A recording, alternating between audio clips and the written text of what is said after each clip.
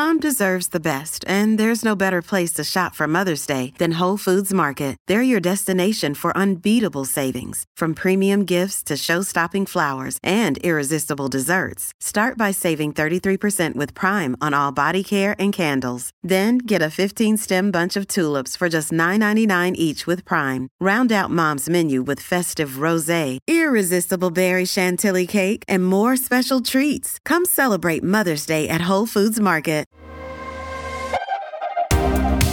Welcome to The Referral with me, Dr. Karan. This is the show where I bust myths. I talk to world-leading experts and scientists and generally interesting people to find out more about how we can improve our lives on a day-to-day basis and improve our happiness as well as our health. Just straight facts and science. Today, I'm going to be talking to one of the first people in the world to pick up a really weird symptom of COVID, anosmia, a loss of smell.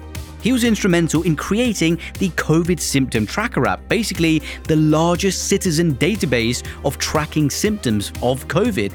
And if you're wondering who this is, it's Tim Spector. He's a professor of genetic epidemiology at King's College London. He also founded the Twins Research Unit at King's College, where they basically look at twins and find out what we can learn about health in the general population. He also co-founded the Zoe app, which was instrumental at picking up population symptoms when it comes to COVID. Epidemiology is the holy grail of medicine. To be honest, if epidemiology took off, I would be out of a job. I don't want to necessarily operate on people because I'm already dealing with a condition that someone has before it's been prevented. Epidemiology is looking for glitches in the matrix, patterns in the data to identify something before it even happens, like Minority Report with Tom Cruise, but science.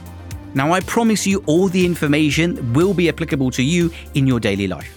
Stay tuned to hear more like this. Nobody tells cancer patients about this. Nobody says, before you start your immunotherapy, really we should be really boosting your gut microbes, pumping it full of, the 30 a day, the fermented foods, the polyphenols. This is make or break. Tim is also going to be asking me a question of his own. If there's one thing they taught you at medical school that you weren't taught, what would it be?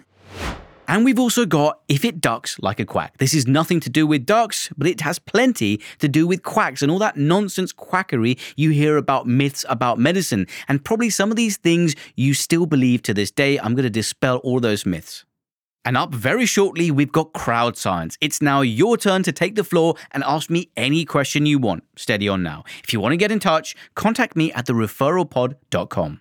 But before any of that, what the health? What the health is going on in the world of medicine, science, and health? Let's take a look. What the health? Your DNA is in some pretty weird places, and I don't just mean in your body. We leave traces of ourselves everywhere we go. Just like snakes shed their skin, we shed hair, dead skin cells, we flush our urine and fecal matter down the drain into the environment, we cough, we spit, and half the population bleeds into the environment as well. And all of that biological waste contains DNA. This human DNA spillage can be accessed via the water, in the earth, and literally from thin air. It is in the air. And the samples of DNA that they can get from the environment is strong enough and in high enough concentrations to literally match the individual it came from. This is called human genetic bycatch. Now, these free-floating fragments of biological tissue, the eDNA or environmental DNA, is typically used by scientists to track invasive species, trace diseases, or even monitor biodiversity. But it could be used for nefarious purposes in the future. Like I said, the quality of the DNA that you can find there is so good you can even identify genetic mutations or even track a person's ancestry. So realistically, harvesting this DNA from the environment could allow you to track specific people or even specific ethnic groups. This could be abused. But let's not be so cynical and look at some of the beneficial opportunities. There's potential for forensic use in criminal investigations. You can literally go to a crime scene and catch the criminal's DNA from the air of the crime scene. It could help archaeologists uncover these hidden archaeological sites from that hidden human DNA. The one thing it does raise is an ethical issue about consent and privacy because currently there aren't any stringent laws about what you do with this eDNA. AI, artificial intelligence, might save humanity. You've probably heard lots of doom and gloom, that AI is going to take your jobs, it's going to turn into Skynet and destroy all humans, or worse, make them our slaves. But actually, AI might be able to prevent the antibiotic apocalypse. Now, it's not new information that we're running out of antibiotics that works against evolving strains of bacteria. They're becoming cleverer. They're becoming more resistant to the antibiotics we have. And eventually, we might reach a stage where we've got loads of multi-drug resistant bacteria, and even a small cut could kill us. So, as you can see, antimicrobial resistance is becoming humanity's greatest threat. Worryingly, there's been fewer antibiotics discovered for several decades now as these superbugs become more and more commonplace. So what the hell does AI have to do with any of this? Well, scientists have created a new AI that can create a new antibiotic to kill a deadly superbug. So AI went through and searched through thousands of potential chemicals and found one that could be used to synthesize a brand new experimental antibiotic called abaucin. And this was used to target one of the most problematic species of bacteria we have, Acinetobacter baumannii. You may have not heard about this, but it's one of the 3 superbugs that the World Health Organization, the WHO, has named as a genuine critical threat. And it took AI just 90 minutes to sift through these thousands of chemicals to come up with that antibiotic which can target this strain of bacteria. Now, in lab experiments, they found that abaucin, this experimental antibiotic, could be used to treat this Baumannii bacteria in mice, and it was also able to counteract Acinetobacter baumannii from human patient samples. As we know, there's a huge gulf between mice studies and then human studies, but this is very, very promising. Realistically, we're looking at AI-prescribed antibiotic by 2030, which isn't too far off.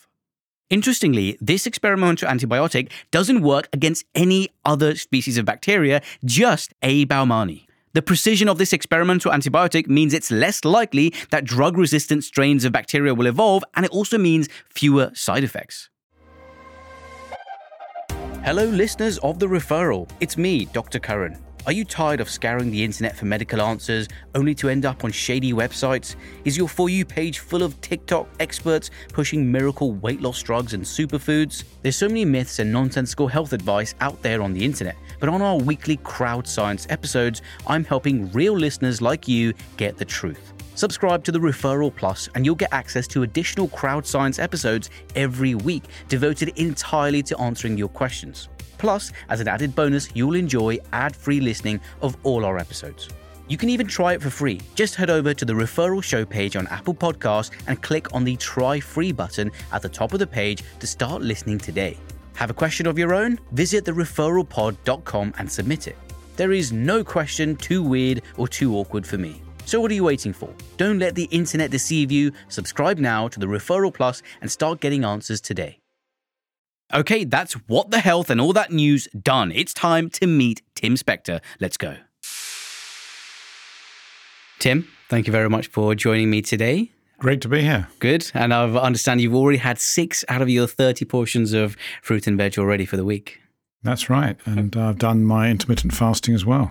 Brilliant. More on that in a bit. But I mean, you, by trade, you're an epidemiologist. You're a medical doctor and you've gone into epidemiology. And on the surface of it, it might not sound like a very, hot specialty or a sexy specialty. And is there anything that you've seen in the data, in the sort of correlation on a national epidemiological scale that is so unbelievable and you've had a hard time convincing people that we need to pay attention to this? Well, epidemiology comes and goes in favour. It's either the most boring area of research or it's the most exciting and important, like in COVID. So people need epidemiologists. A bit of epidemiology that I don't think anyone's really noticed is the correlations between obesity and the percentage of ultra-processed foods that we're all eating. No doubt in every single country in the world, there isn't a single country I've seen that's bucking that trend, that we can't blame the pandemic of obesity and diabetes and all the extra problems due to the rise of ultra-processed foods. In the 70s, we thought we were going to run out of food. There'll all be starving people. Yeah. And now it's gone way over the top. And many more people are dying from obesity than are dying from hunger. And you mentioned actually epidemiology. Obviously, it's important in picking up these trends in population health.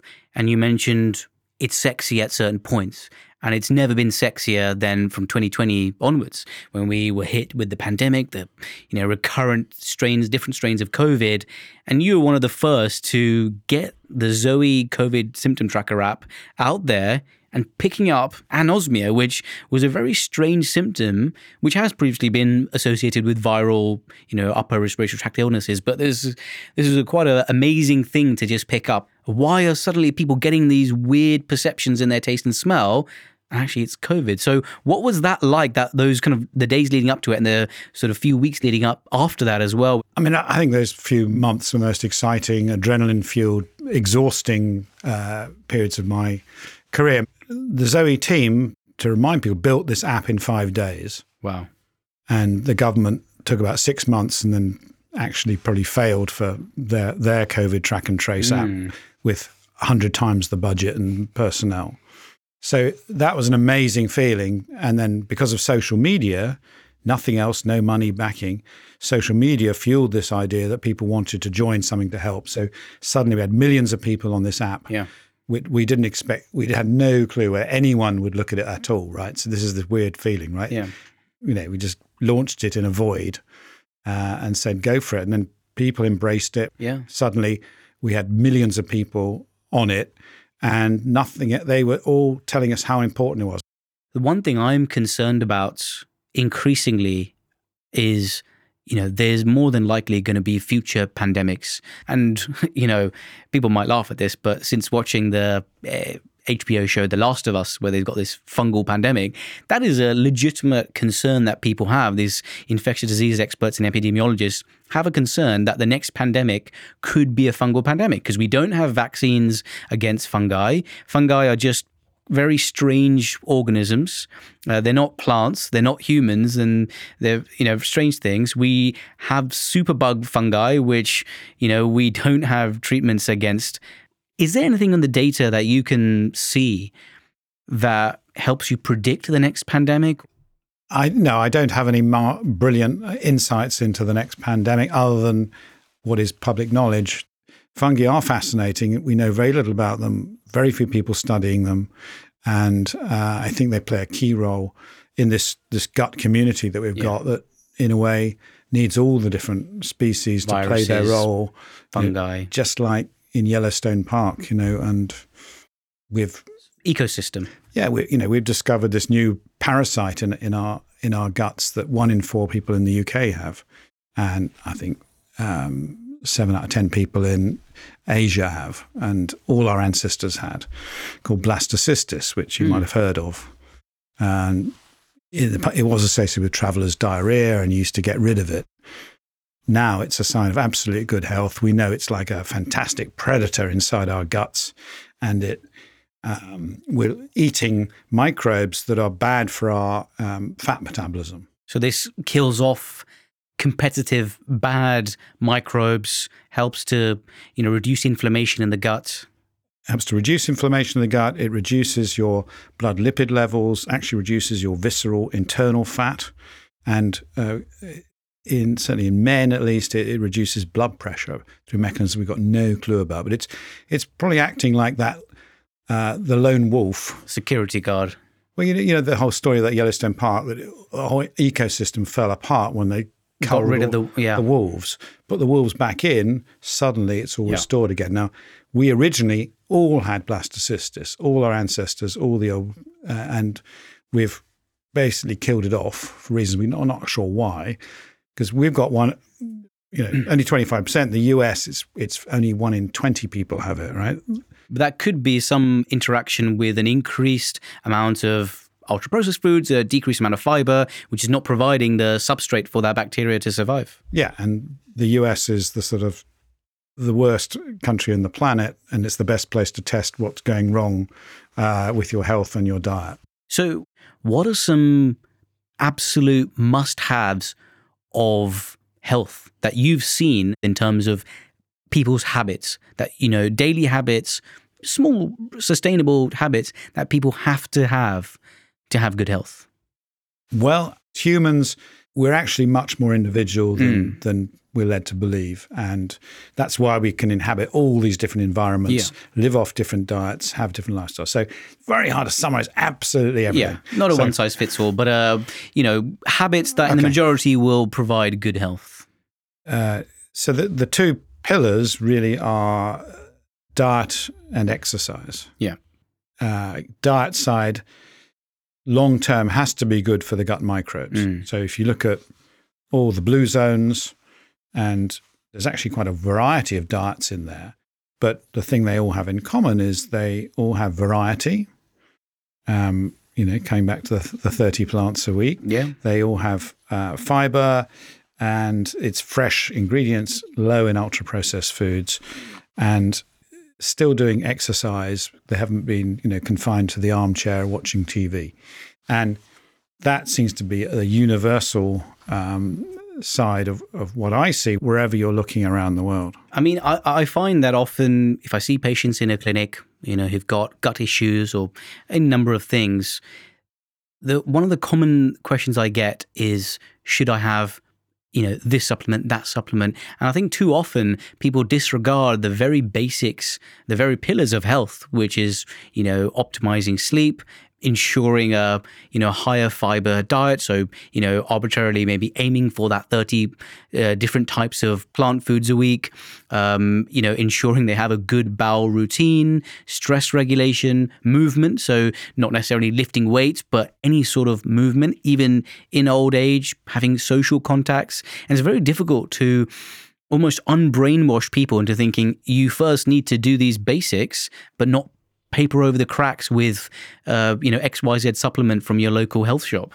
Every doctor knows, because that's the way we're trained to give the quick fix anyway. And doctors are really good they know all about tablets, right? Yeah. Know about surgery in your case. So quick fix, can you give a tablet to the patient, get them out the surgery quickly? We're not taught about, nutrition and going into detail, asking a history, particularly in a culture such as the UK and also the US. There is no great food culture, so there's no real rules about food, and people follow the latest trends, and that's taken us to this disastrous place where we were told 20 years ago to avoid fats. So we go to a supermarket, all you see is you can't buy a yogurt that doesn't have low fat, and yet there's zero evidence that is any good for you, and lots of evidence it's bad for you. Yeah. So 90% of the products people are seeing are actually bad for them, but they say they're good. So they're very confused, and people don't really know what a good diet is. And we really need to educate everybody that, a diet is reducing your ultra-processed foods. It's eating a variety of real foods. It's eating the rainbow. It's it's getting all those colors in because they've got the phyto nutrients, and the famous polyphenols, which are rocket fuel for your gut microbes, and have all these antioxidant effects. It's getting people back to the traditional idea of having fermented foods, which in the UK has been long forgotten. Oh yeah, it's had a slight resurgence. Well, in the last 12 months, 24 months, but yes, yeah. I mean, I know this because I've written 3 books on nutrition. The first time I would go and talk about kefir and kombucha, and even to a room full of GPs, only about 10 would have heard of them. They think you're a hippie, prescribing all these newfangled things, but actually it's a cornerstone of health. Many of those countries that are doing well have fermented foods at the base of their diets as well. So whether you're in the mountains in Greece, you might be making your own yogurt. In Japan and Korea, they'd be having kimchis and misos, which and all these koji varieties and these tofus, all these fermented ones. In India, you've got your lassi. Scandinavians had it. Nearly everyone's got some fermented yogurt. Yeah, Brits and Americans.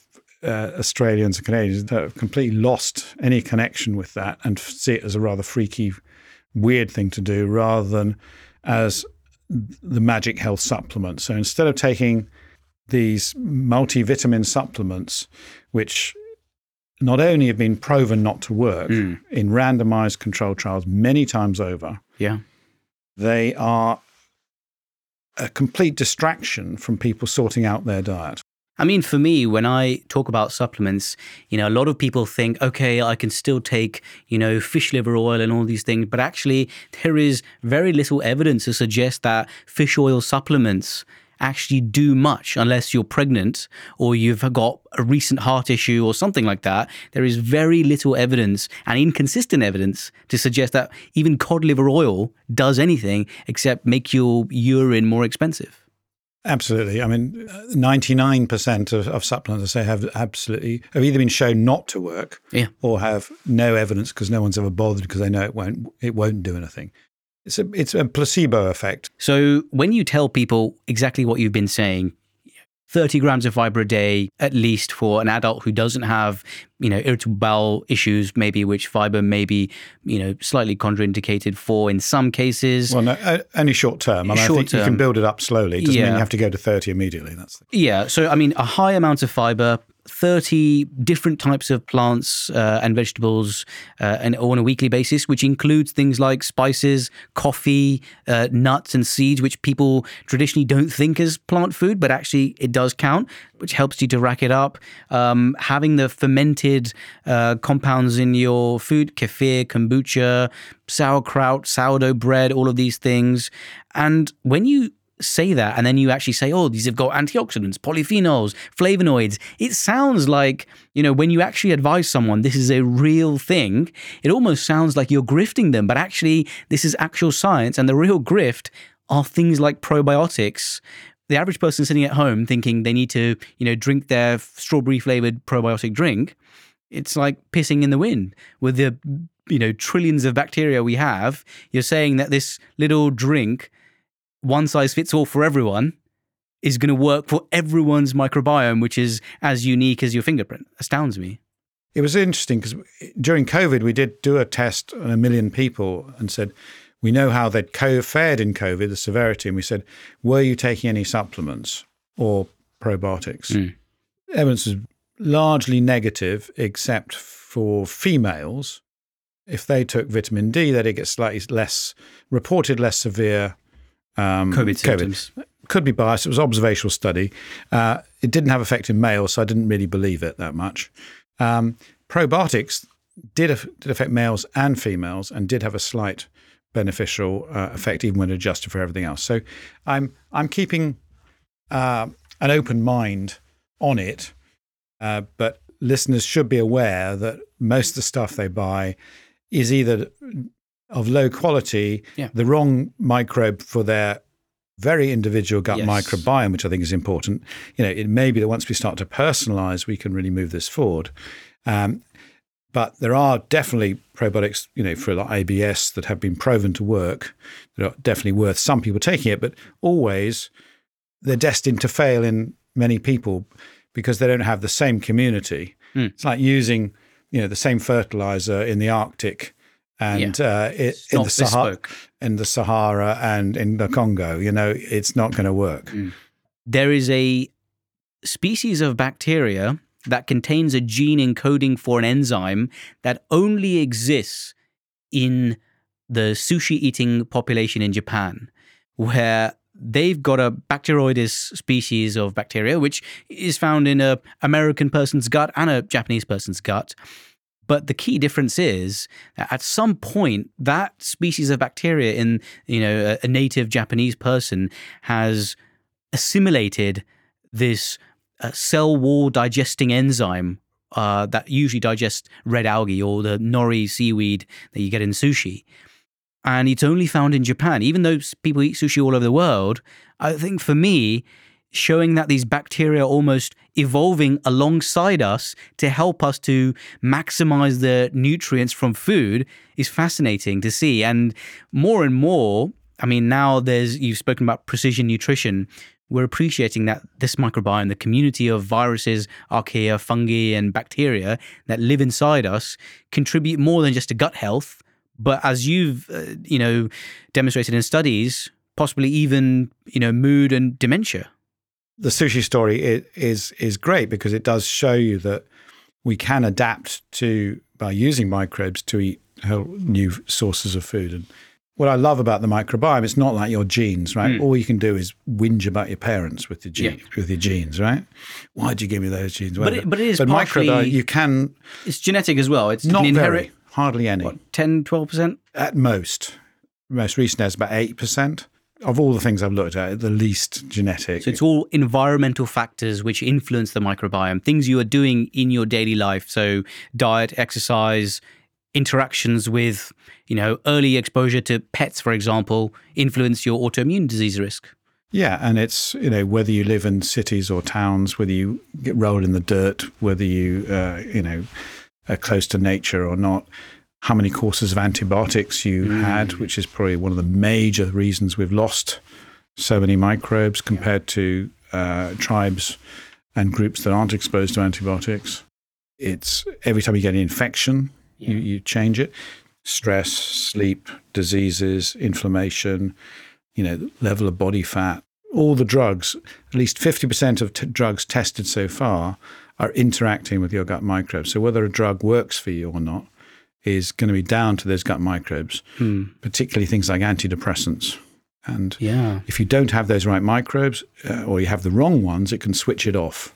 It's also true in cancer. I was a coordinator of one of the biggest melanoma trials of immunotherapy looking at microbiome. And the sort of conclusions of the study were that if you had a poor microbiome at the beginning of your treatment, in that worst group, we did over 200 people. It was a massive. These people with end stage cancer. Yeah, look at 12 months immunotherapy is their last chance.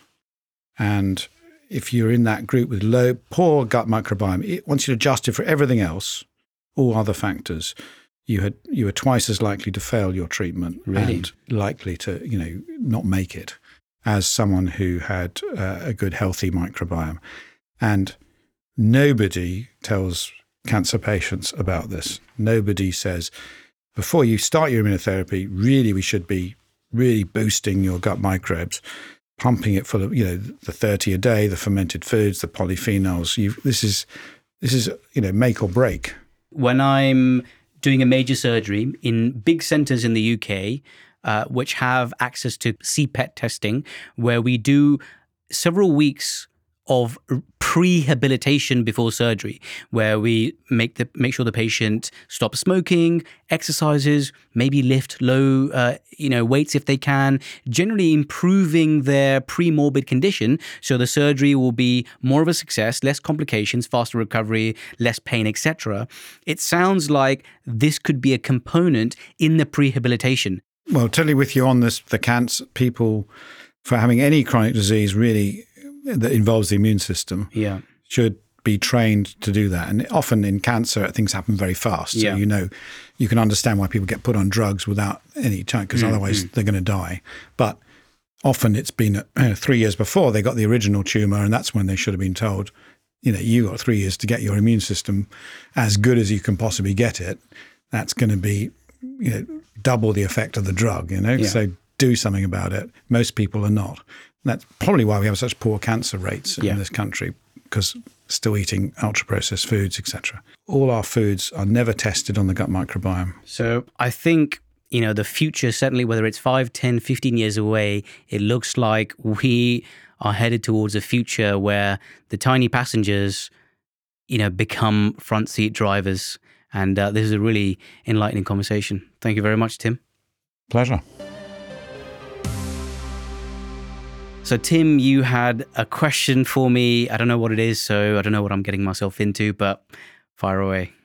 If there's one thing that taught you at medical school that you weren't taught, what would it be? It's hard to narrow that down to one thing. Of 100.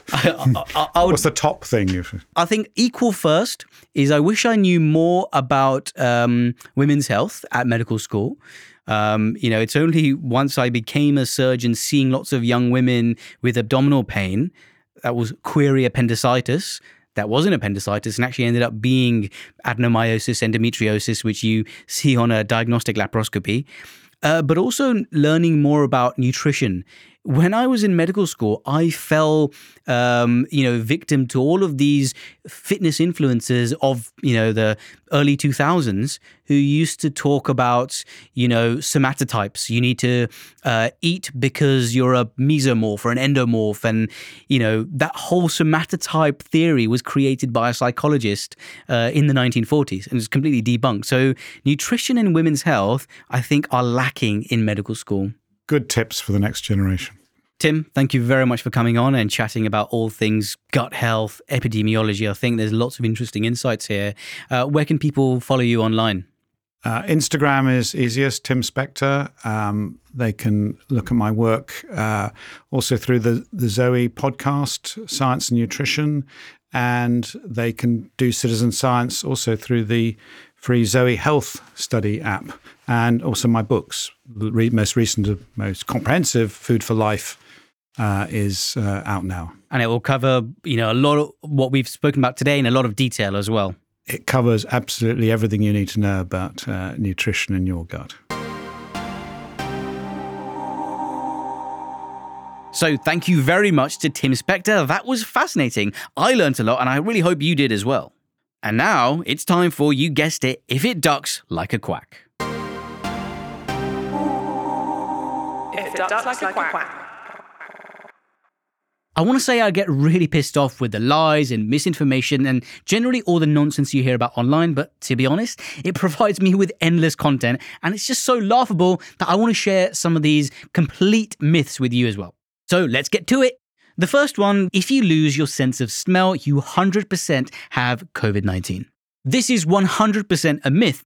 Now, we do know that COVID-19 can give you a loss of your sense of smell, anosmia, but it can also give you a loss of taste as well and alter your taste perception. But this isn't the only thing that can cause that. Let's break it down by cause. You can actually have a problem with the lining of your nose. You can have sinusitis and inflammation of your sinuses. You can have hay fever, non-allergic rhinitis, a number of things which generally cause inflammation up there, even ranging from something as simple as the common cold or any sort of flu, which just makes things bunged up there. There's a bunch of things which can cause a loss of smell, anosmia. It can be a problem with the inner lining of your nose. Something as simple as COVID-19, a common cold, smoking, hay fever, sinusitis and inflammation of your sinuses. So all of these things can cause that. You can have certain conditions which actually obstruct the airflow into your nose, nasal polyps, more growths in your nose. You can have a deviated septum, also very common.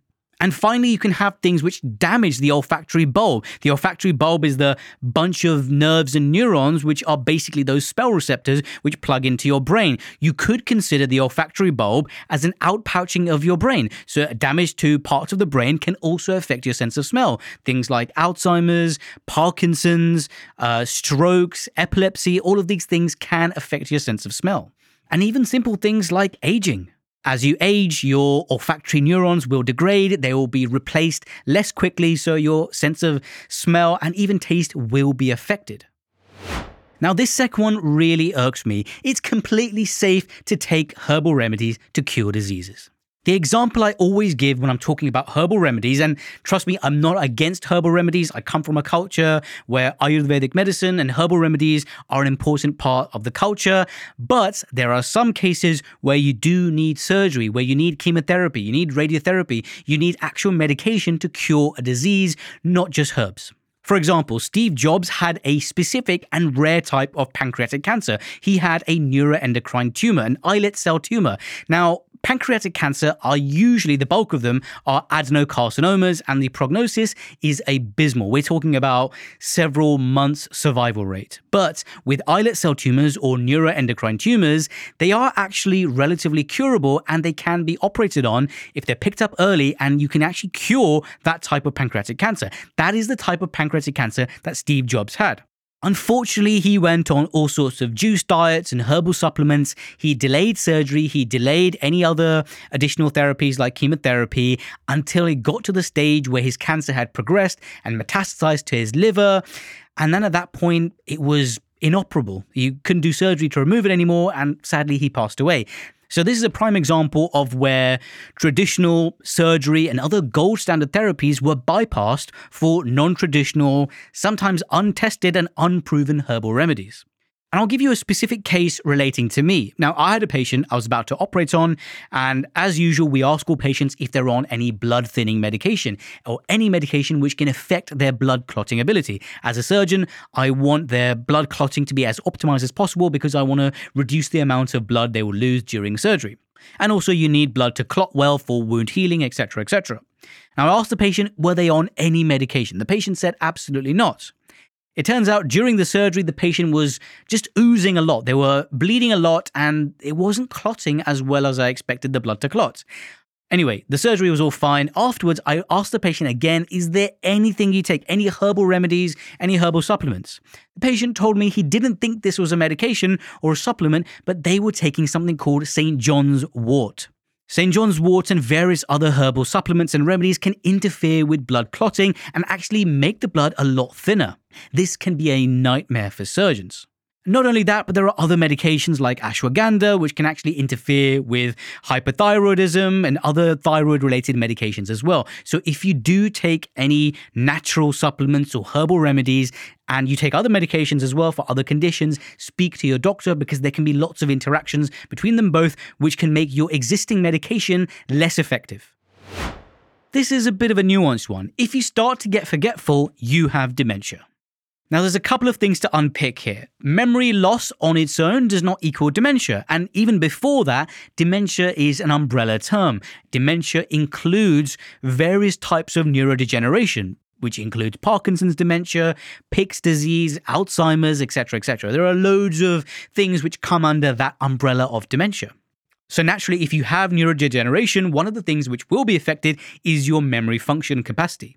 But there are various other signs of Alzheimer's dementia or Parkinson's dementia which may be specific to that person, and not everyone will have the same symptoms. Now, if you do have progressive memory loss and you are concerned about Alzheimer's dementia, or you have a strong family history of something like that, and there are other symptoms as well, general forgetfulness with other things, general slowing down of various other things, and you're losing some hand-eye coordination and other reflexes, it may be worth speaking to your doctor to maybe think about getting assessed for these things instead of just relying on Wikipedia entries for your diagnoses.